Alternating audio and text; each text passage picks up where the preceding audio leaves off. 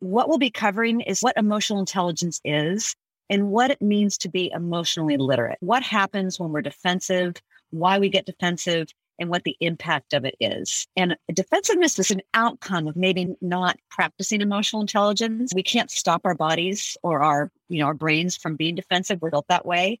But our ability to manage defensiveness and notice when we're feeling defensive is so helpful to us as humans, and particularly to you all as leaders, because we get defensive in work situations all the time. From 7 CTOs, my name is Etienne de Bruin, and you're in the CTO studio.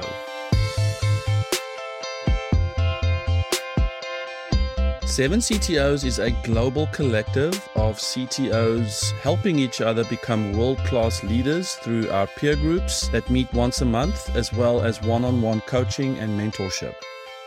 We carefully assemble our forums with 7 like-minded people who are at similar and adjacent stages with their companies. They help each other solve challenges unique to technical leadership roles. Each forum gets assigned an executive coach who leads conversations of emotional support and growth, as well as holds space for difficult conversations we need to have sometimes. Check out 7ctos.com. and apply today. Mention CTO Studio and get a free strategy session with yours truly.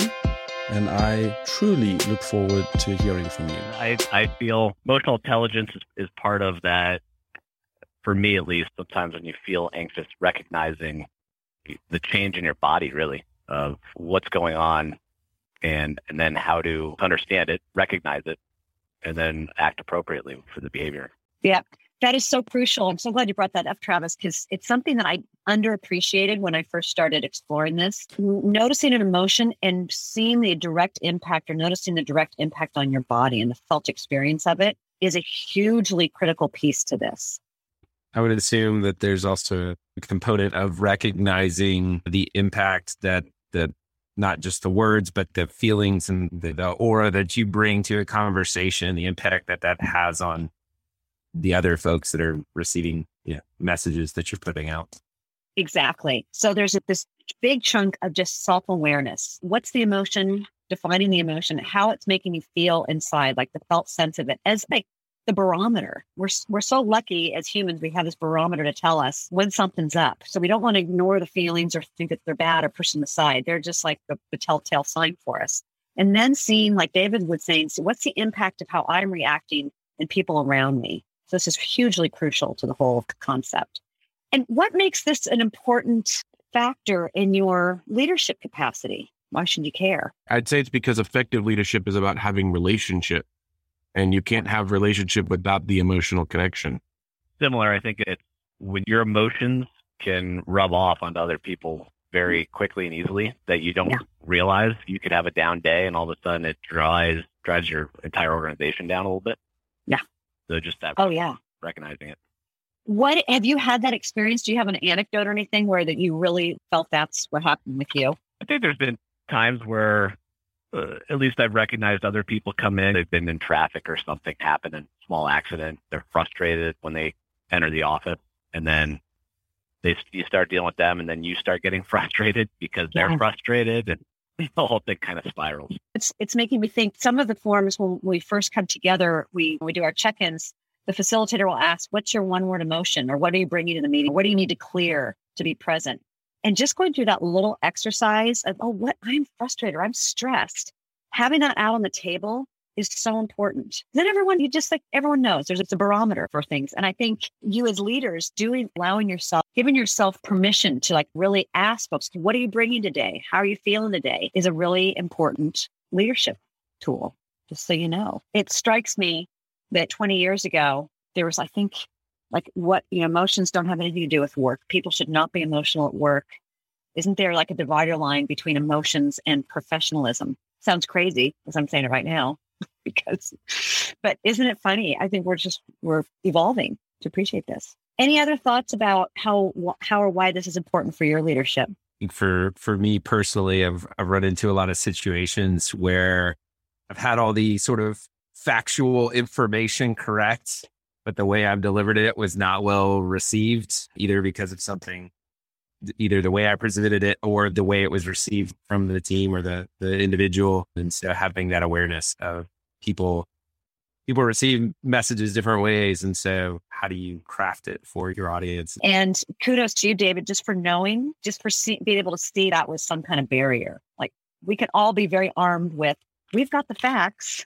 What's the problem here? But you were able to see, oh, there's a disconnect. And that's just as important to address that as it is to give the information. I think there's this idea that as technical leaders, it's like table stakes, that we're good at our jobs and that we're smart and all this kind of stuff.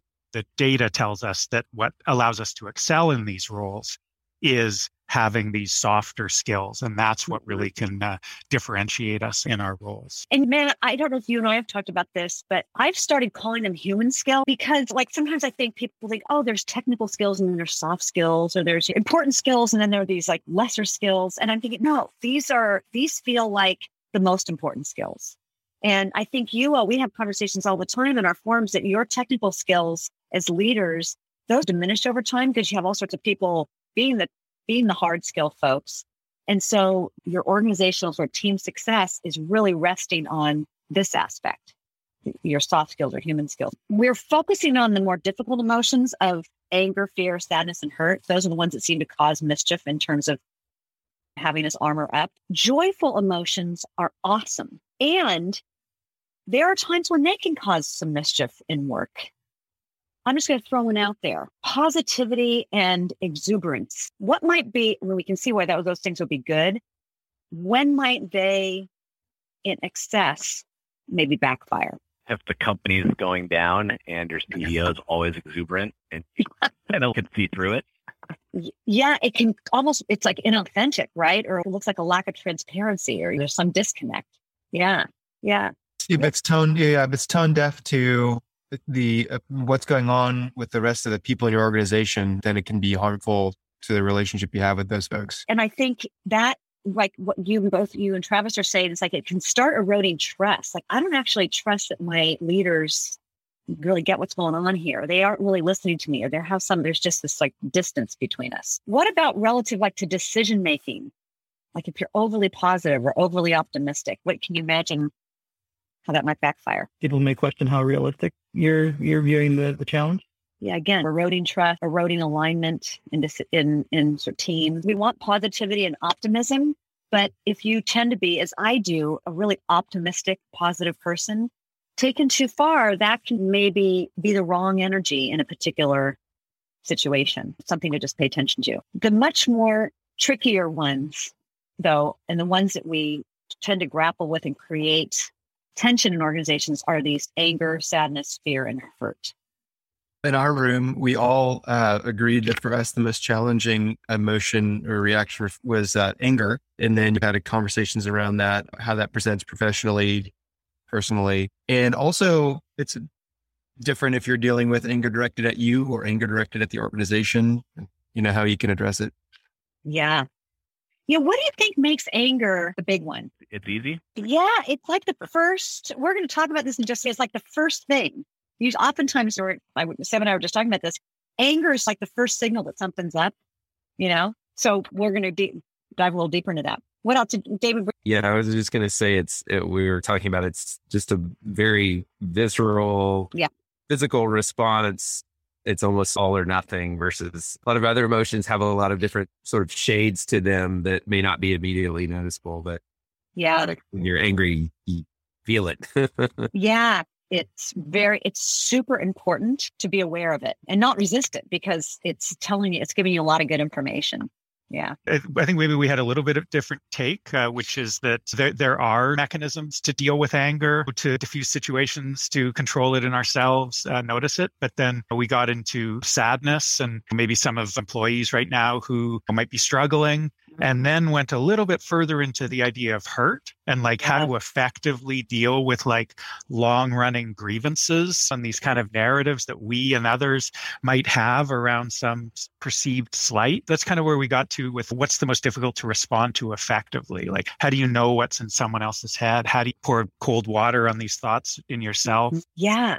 So good. Yeah. There are layers. And I was going to say, you can see when somebody's getting physically like But I find it harder to see when somebody's sad or hurt. You guys are queuing up our next part of our conversation very nicely, because you can't always, so often, unless someone is really in touch with their feelings, all they're presenting is anger or frustration or annoyance. And so unless they're skilled and have done some of this work, which most humans don't, you're thinking about this all the time, it really can be tricky to get to those layers that Matt was just talking about. Yeah.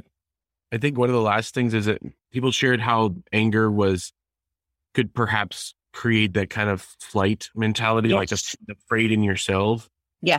And it was interesting because I had a slightly different take where angry is actually not a primary emotion. It actually is masking an emotion. It's a response to something else we feel.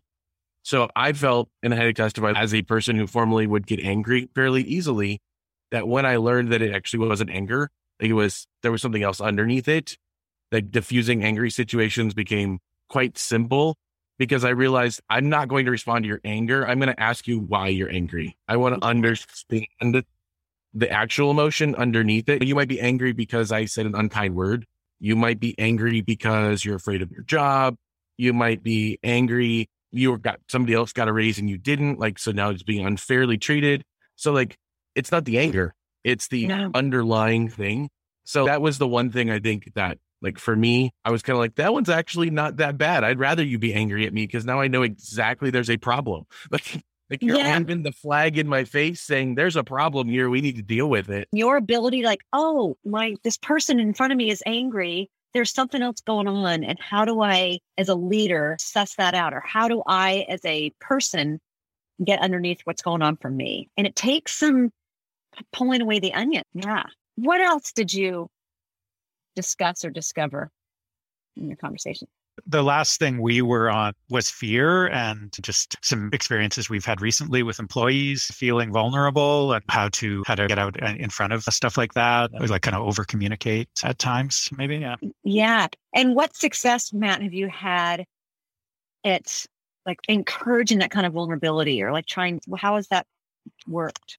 Yeah. I mean, we just gave everyone a survey recently. It was a leadership trust survey. And just that, for me, it was this glaring sort of area where it's, wow, people are feeling more vulnerable than they should in our organization. And it feels like the clear answer to that is to communicate better the context of the company and the situation and how much they're valued and all that stuff. And I think also to the opportunity in these one-on-one moments, right? Building these bridges with employees. Did you see an opportunity for that? Definitely. I think there's a few initiatives I'm taking along those lines. I know I get the feedback that some of our teams who do only written daily stand-ups feel really disconnected from the company. They love it, but they just don't have the context of what's going on. And so it's really hard for me to do updates, what's going on and that kind of thing. So I've got someone taking minutes in meetings now, and we're going to start posting them to a Slack channel. Great. Simple fixes to make people feel more included. And I'm so glad you brought up the vulnerability word, because I think what Eric is talking about, when you start peeling away the onion, here's the anger. And then there's this thing going on underneath that a lot of times people feel too vulnerable to say, I feel hurt, or I feel sad, or I feel embarrassed. Those are not easy necessarily feelings to feel. So you're either asking yourself or asking people around you to get a little raw with you. And trust, like Matt was saying, is so key for that. What about the physical sensation? Did you guys have any sort of where do these emotions reside in you? And why is that important? Well, with frustration or anger, it seems like it's a full physical body takeover kind of thing. I think what we talked about a little bit was, of all of them, I think it's the most easily recognizable. When you're sitting across the table and someone starts to feel frustrated, you can see it. Their face changes, their posture changes. And so obviously in us as well, if we're starting to go that path, you should just assume that they can see it happening in us. And it's very physical. Yeah, which makes it so important. As humans, it is a telltale sign. There's a lot of evidence out there. I'm kind of an example of this. Oh, you and I had this experience at the conference, where you saw my expression and you were thinking, oh, Patty looks pissed or worried or nervous or angry or whatever. And I came back and said, oh no, I was just I was concentrating so deeply And it was important for me to know, oh gosh, I wear this expression and it actually may be given the wrong message. Sometimes people they are angry and they laugh, or they're angry and they do something else that looks like such a good job at masking it. They're so don't want to appear angry that something else shows up. You leaders have a big job. This is a lot of work, pulling all this stuff out. But the important thing is the physical sense is sometimes that's our first sign that something's going on. I'm feeling it in my body and just recognizing where that is and noticing it. I was telling Sam, we had the anger iceberg posted at our dinner table through the pandemic. Like my oldest son was home from college unwillingly, and there was a lot of anger. And so we posted the anger iceberg to say, oh, anger is a good sign that something's up. What's underneath it? So you'll see in this diagram, like an iceberg, and like what Kevin was just saying, sometimes anger is like the first thing, but there's a whole lot of other stuff going on underneath the water. And what could it possibly be? I also bundled annoyance, frustration, feeling peeved. Those are all sort of versions of anger. So what I'd like you to do, one moment, please, perhaps pay attention to this over the next 2 weeks. Just the practice would just be identifying, seeing if you can identify your own feelings, like, and where you feel them in your body, noticing that and just sitting with it. You don't have to do anything with it necessarily. And also practicing that with other people around you. And maybe inquiring, oh, you seem angry. What's going on? Or you seem something. Tell me about that and see if you can just practice this practice. Okay. What do you think? Kind of simple. It's supposed to be simple, but it's not easy, as we know, because it just takes a sort of constant awareness. Matt, I'm going to put you on the spot a little bit. I hope that's okay. As someone who you have a window into what's coming up, can you talk a little bit about how you've practiced or what you've done to make your sort of emotional intelligence growth an intentional effort? Yeah. It started with reading a lot of books. I'm really interested in social psychology and things like that. And then I did think that the beginning of me really identifying where I was focusing with emotional intelligence was the workshop that you gave 6 months ago or whatever. And even just so many things coming together around like noticing in the moment, not just with emotions, but just so much, just remembering to notice my emotions, notice the emotions of other people. That's just like this practice of getting better in every moment type of thing. And I mean, that's been the biggest thing, I'd say, just having that awareness. And I know awareness sounds so soft, like really, that's all I got to do is pay attention.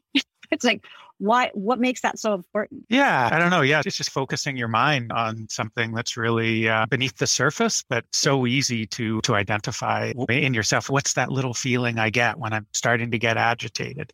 What's the feeling I get right before I go into a meeting where I know there's going to be difficult conversations and I know it's a landmine for me of getting a little bit triggered or annoyed? Yeah, how do I prep myself better to not do that and to, notice when it starts welling up? And it's so key. And it actually is, as much as we're wired, we are animals as humans, and we are wired for this fight or flight response.